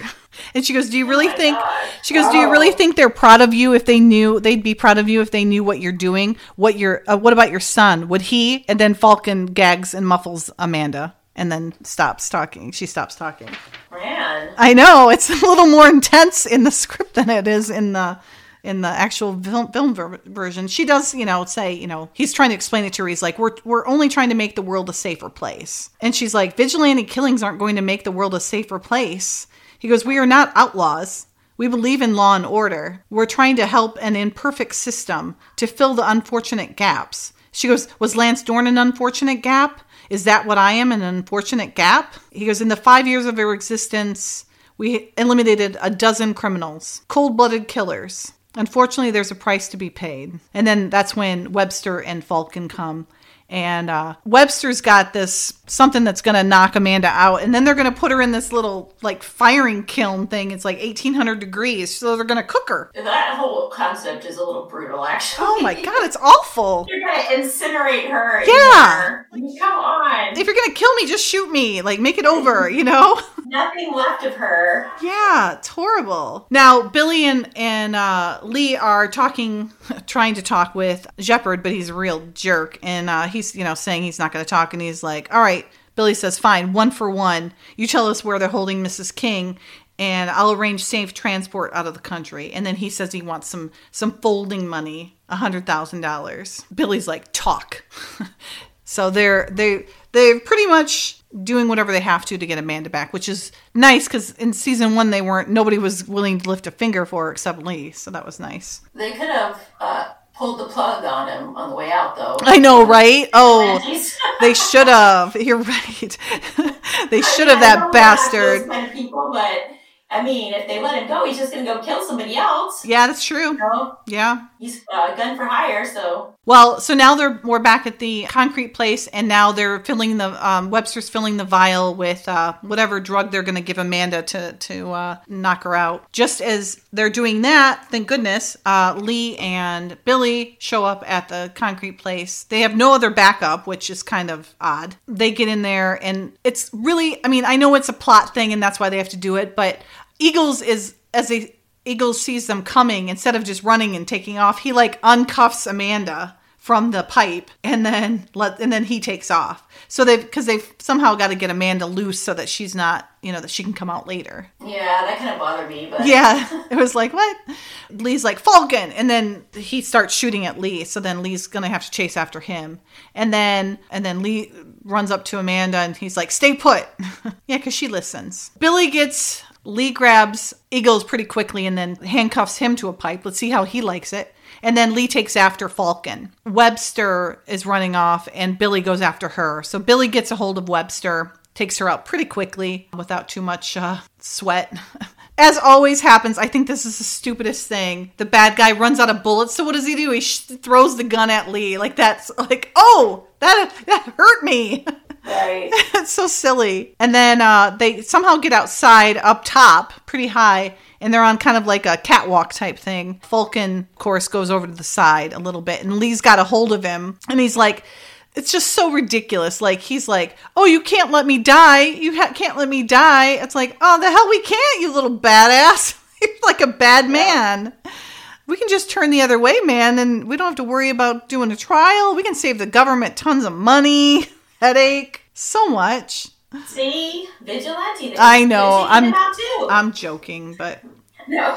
But the guy just being such a whiner, like, you can't let me die. It's like, why? You let all those other people die, and you let innocent people die. Ugh. Yeah. Anyway, so they get up there, and Lee is having a hard time holding on to him, and then somehow he gets it so he can swing the guy into the dirt truck that they have, a bunch of dirt filled up in there, and he kind of, which isn't there when he's first dangling from there, and then all of a sudden it gets moved right underneath him.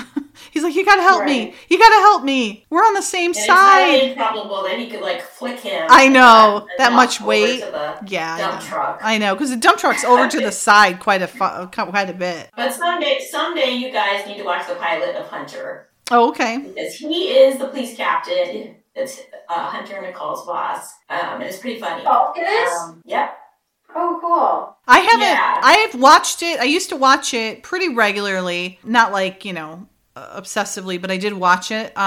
So I've seen a good chunk of that show. So I'm sure I would remember it. I'm sure I've seen can't place him in there. The first couple are kind of outrageous in terms of like the car chases and sure their characters, but he plays a pretty funny character because he's kind of like this idiot police captain that all over them and making trouble, and I don't know. You'd probably appreciate it if you watched it. Yeah. I would. I know the Hunter fans out there know him. Yeah. Well. Oh, I'm sure. In the script, they had a shallow grave that they were gonna bury Amanda in, and then and then put concrete over her, and so no one would find her for a while. The writer of this needs to chill out because that's too much research. That's too much thought into the death of a beloved character. He needs to go see a therapist. That's too much. Listen, it goes, Amanda looks quickly around for a way she can help. She spots the chute of the cement truck only a few feet away from Webster. She kicks at it, and the chute slams into her, into Webster, knocking her gun out of her hand into the shallow grave. Stunned, it takes a moment for her to recover. Meanwhile, another angle, hands still tied behind her back, Amanda starts pulling various levers until the cement starts sliding down the chute, covering Webster's gun before she can reach it. Making his way around, this is on Falcon now, making his way around the front of the cement truck, using it for cover, he fires off a couple rounds, then rushes toward the back of the building. Angle on Webster. She charges off in the other direction and runs into Francine, gun pointed, no nonsense. Angle on Eagles. Realizing it's over, he throws his gun down and emerges from behind the cement truck, hands over his head as he approaches his old friend, covering him. This is Billy. Eagles says, it wasn't supposed to turn out this way. Billy moves next to him, pats him down for other weapons, and Eagles continues, you understand, don't you, Billy? We were just supposed to kill the bad guys. He goes, save it, Carl, for your lawyer. Yeah, but they were gonna bury her. Yikes. That's pretty dark. And then the conveyor belt's still going. And moving up alongside the building to the roof, Falcon runs for it, jumps on, using a basket for a foothold, and then Lee is right behind him, jumping onto a lower basket. Closer angle, Lee crawls up close to Falcon as they head upwards and has to fight off Falcon's feet as he tries to kick Lee off. Lee takes a foot in the face and momentarily loses his grip. He hangs precariously 4 floors up as Falcon kicks at his hand. Angle on Billy and others. Amanda grimaces in fear. Francine takes aim at Falcon. Billy says, don't, you might hit Lee. Angle on Lee and Falcon. Lee regains his grip, and Falcon tries one more desperate kick. He misses, loses his own balance, and falls 5 floors to the ground. So he dies. Billy running over, covering Falcon as he writhes in pain. And then angle on Amanda as she fiddles with more levers, finally stopping, then reversing the conveyor belt. In the background, it brings Lee back to Earth. Angle on Lee. As the conveyor belt brings him down, he jumps off, heads back to where Amanda and the others have gathered. And then he says, you're pretty good with all those levers. That come naturally, or is it something you studied in school? Lee gives Amanda his best sarcastic grin as she hits another lever, and Lee has to jump out of the way of the swinging cement chute. Amanda then returns her own sarcastic grin. What the hell? So anyways, Yikes. Falcon falls into the dirt in the film version, and Lee's like, "Save your breath, Falcon." And then somehow the truck is now right below him, and he drops him. He's like, "Don't drop me! Don't drop me!" And he falls, and he falls right on the back of the truck that's now right below him. Somehow he flicks him in there in slow motion, of course. And then he goes in, and then Lee comes down. And then Amanda, Billy, all of them. Billy comes out with with Eagles and Webster handcuffed. And then they're getting Falcon all collected now. And then Amanda comes running out of there and makes sure that he's okay. And then he's making sure that she's okay. He goes, "How are you?" She goes, "I'm fine. I'm just fine. How are you?" She goes, "How did you find me?" He said, "Well, I guess I made a deal with the devil." And then he says, "I'm sure glad I did." And then they hug. Oh, it's so sweet. So yeah. That's a sweet moment. I mean, did you notice she says that line a minute before? Yeah, she does. Which kind of like gives they do it away a little. But yeah. They probably do the scene many times. So, oh, yeah. Well, yeah, we've seen them do that, right? We've seen it over and over and over. I'm surprised they left that in there, though. I know. They could have edited it pretty easily. So the tag now is Amanda, and she's standing in her kitchen holding up the dress that she got from the 60s R Us place. And she's like, "Oh, Mother, I don't know, Mother. I feel silly." And Dottie's like, "Well, you didn't seem to mind wearing something like that 15 years ago. And she goes, "Mother, that was 15 years ago. And besides that, my dress was blue with big patches on it." And then the kids come in and they're like saying they could smell the termite gas when you obviously know they didn't have even used termite gas. Mm-hmm. And Amanda's like, "Sweetheart, I'm sure that's your imagination." And then they're like, "Where'd you get the ancient threads? Garage sale?" She's like, "Mother, I can't do it. I just can't do it." The boys are having cookies and milk. And then they head up. Because we got to get rid of the kids so that Amanda can go talk to Lee. And she's just standing there. And then you hear the knock at the door. How cute does he look in his little 70s clothes or 60s Adorable. clothes? The patches on the pants and the coat. And oh my goodness. He's supposed to be, in the script, he's supposed to be wearing a peasant shirt. Which I just can't see. Oh my God. I can't see him wearing at all. At all. And so she's like, "Where'd you get the ancient threads?" He goes, And she goes, "Uh-huh." He goes, "I heard through the grapevine that you just might be needing an escort to your reunion." She goes, "Oh, no, I'm not going to the reunion." He goes, "Why not?" She goes, "I'm not going." He goes, "Amanda, come on, let's go. We'll make the perfect couple, huh?" She's like, "Okay, thanks." That's so cute. He goes, "Here, brought you something." She goes, "Terrific." Opens her check. She's like, "Tomorrow's grocery day." She goes, "Oh, boy." He goes, What's the matter? They overpay you?" She goes, No. He goes, "What?" "It's a day late and exactly $1 short." And then they end. Cute. It is cute. I am nominating this tag. Okay. As the Stetson standout. Oh. Specifically, I feel like Lee went above and beyond for Amanda. He's in this crazy outfit. He's going to escort her to her reunion. And then the line where he's like, "Hey, baby, what's happening?" That's so freaking cute. So anyway, Stetson standout. Second nomination for this episode. I love it. Very cute. And yeah, because he had to go buy those clothes. There's no way he kept those. For sure. So he had to go make an effort and go buy them and then come by. And then he's going to put himself through all the questions of how long have you known each other, all that stuff that he hates. So yeah, yep. That's true. He's stepping up for her, which is very nice. So in the script, the ending is just a little bit different. Like I said, Amanda comes out staring at Lee's outfit, bell-bottom jeans, peasant shirt, and beads. She goes, "What are you doing here?" And he hands her a check. He goes, "Figured I'd drop this off. Tomorrow is your grocery day, isn't it?" She looks at the check, then back at him. She goes, "Why are you dressed like that? You look ridiculous."